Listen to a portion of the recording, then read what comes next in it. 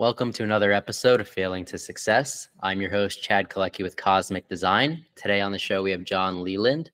His company is called Bridges, and he helps people unlock their video mojo.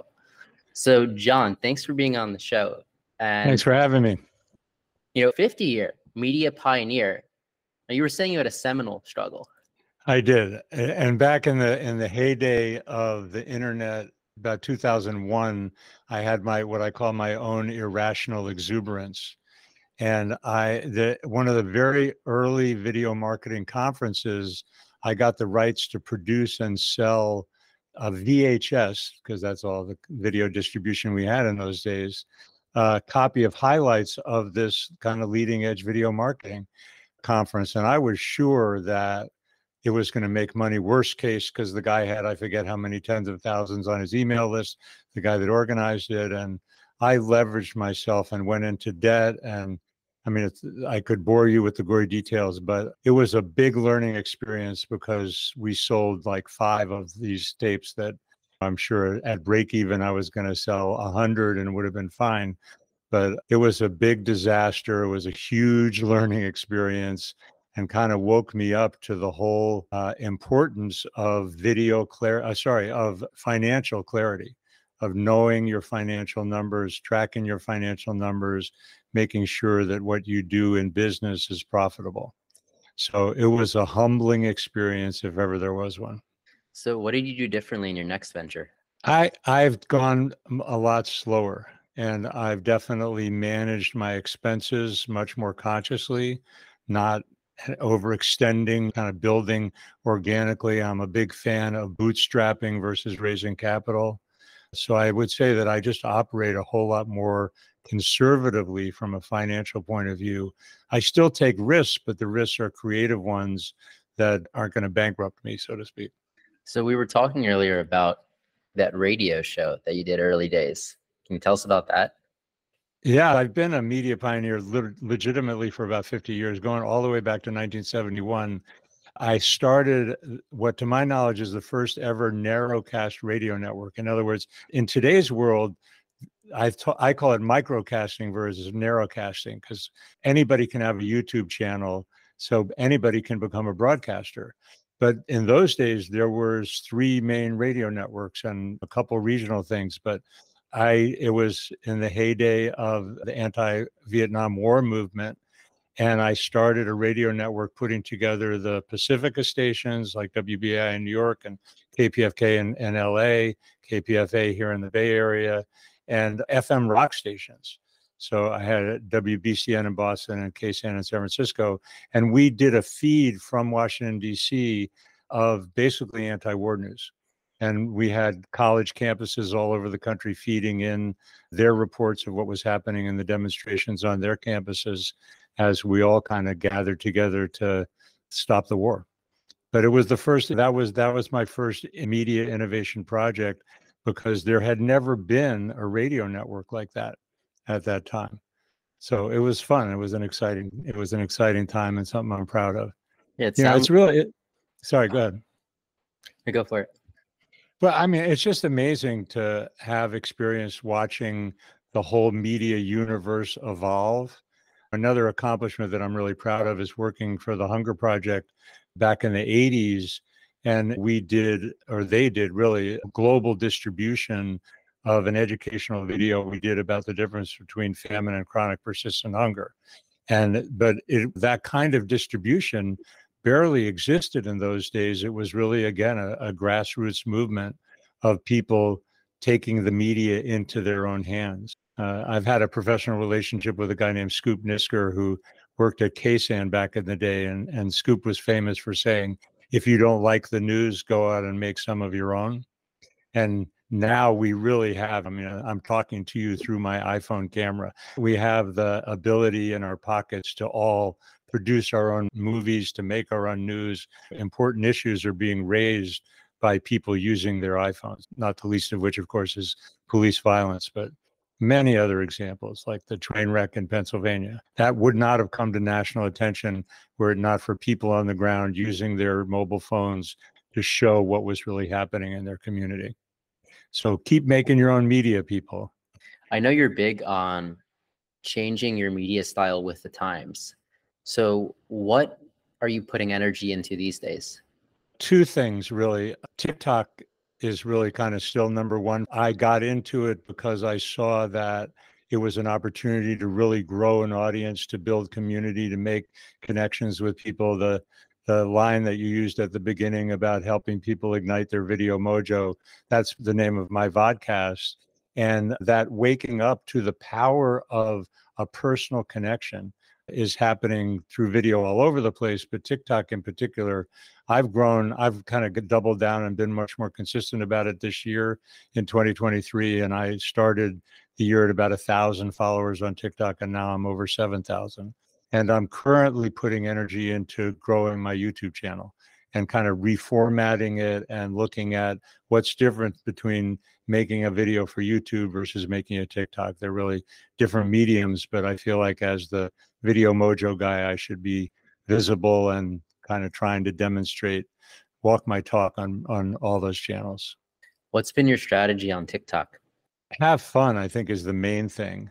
I think duets are very powerful. Recently, with the TikTok national hearings, I duetted the CEO of TikTok, and that was really fun. And I actually have made a friend and a future guest on my Video Mojo show, Leah Finkelstein, who's also a marketing consultant. And I saw her videos talking about ChatGPT and how to use AI in marketing. She had some really good insights, and I duetted her. And that one actually has also taken off and had tens of thousands of views. And like I said, we've become friends and collaborators out of the TikTok experience. So It's great. it's all about building relationships, really. And so the underlying strategy is be yourself and be human, because that's what video is really good at communicating, and they'll build those authentic relationships. Don't try and game the algorithm, try and be yourself and build real relationships. A good coaching tip for doing video is pretend that you're talking to that one person who's your ideal customer. It sounds like you're using TikTok as a networking tool. Absolutely. Building relationships, building community, networking. There's a big intersection between the Venn diagram circles on that. It's all human to human, whatever's human. So networking, community, building relationships, that's all the same juice, really. I've heard something similar about the algorithm. People focus too much on the algorithm. It's built off of human behavior. So create content that appeals to human behavior, and you don't have to worry about an algorithm. We're singing the same song there in harmony. I think that one of the underlying cultural foundations of what's going on with social media, TikTok in particular, is that people's bullshit meters are at an all-time high in terms of their sensitivity. So if you're pitching, selling, trying to manipulate, gaming the algorithm, I think you're shooting yourself in the foot. There is no substitute for real authenticity and humanity, if you will. And that's going to become more and more so, because the sell kind of stuff is really, the air is going out of that balloon and it just doesn't work anymore. Yeah, I couldn't agree with you more. Cool. Is there a moment throughout your life or career that you look back and you say, oh, that was very pivotal and that changed a lot of things for me? There's just been a lot of really positive influences in my life. I'm a spiritual guy, and I don't know, what came to mind when you asked that question was learning to meditate.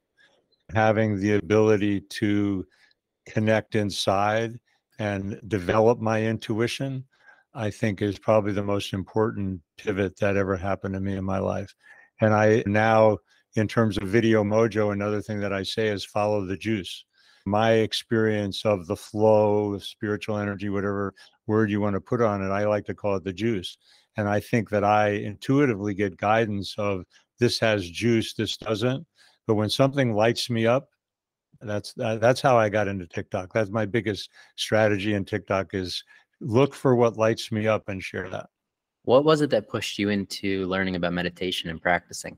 Well, again, we'll go back. I would have to go back to the 70s. I mean, I was influenced by the Beatles, going to learn transcendental meditation, and Ram Dass, and it was part of the culture that I grew up in my 20s. And so I actually went to India and I found a meditation teacher named Baba Muktananda, and I was in his ashram for a while and was his sound man on the world tour for a while. So that that was the entry. But the first one was transcendental meditation. My big sister Ginny got me to come to New York and say, "You got to come do this. This is important." So I owe it all to my big sister. And through stressful times in your life, that's helped you push through? Yeah, I wouldn't say push through. It's helped me let go. I think that the kind of basic Buddhist philosophy is that you suffer when you get attached. And if you can not be attached and just kind of do your best one step at a time, be patient. I think it's helped me be a little more patient and kind of like aware of what's going on as opposed to trying to make something happen. Your theme about failing, every time where I've tried to push and make something happen, that's when I've gotten myself into trouble. When I allow the universe to kind of talk to me and lead me, that's the most satisfying stuff. Do you have a story of when the universe led you? I'm sure there are, but I mean, I just would bring it to the present moment. And like for me, there's a certain courage, and it's a modern day shift for me to talk about following the juice, for example. It's like I used to be much more businessy. I'm going to help you make a profit, the ROI, the funnel, and all those kind of strategies, which have a validity. It isn't like they're not meaningful, but I'm following the juice in being more myself and playing on TikTok. And last year I did an online program I called the Video Mojo Creativity Sandbox.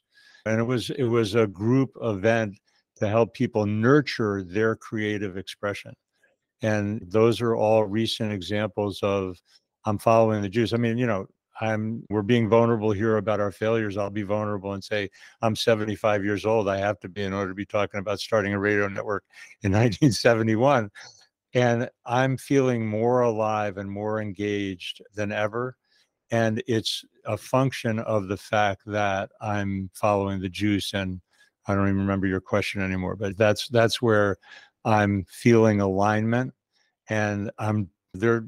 Obviously, I don't have a million years left. So I want to try and make whatever I do be as valuable as possible, be as useful to other people as possible, and let the rest take care of itself. I think it's great that you're doing TikTok and really getting into it. I want to blow up your TikTok channel. How can people follow you on TikTok? How can they check you out on YouTube? So my name does not have an H, Jon. And on TikTok, as well as on Twitter and Instagram, I'm at Jon, Jon, Combridges, the name of my company. So JONCOM as in Mary, BRIDGES. And I'd love to meet you, love to hear from you. And thank you so much for that support. Yeah, it's a fun environment. And I talk about Video Mojo as a kind of creative play. And I think we all need more creative play in our lives. So let's play together. I'd love to hear from you. Yeah, that's a good point. So thank you, Jon, for being on the show. And thank you, everybody, for listening to another episode of Failing to Success.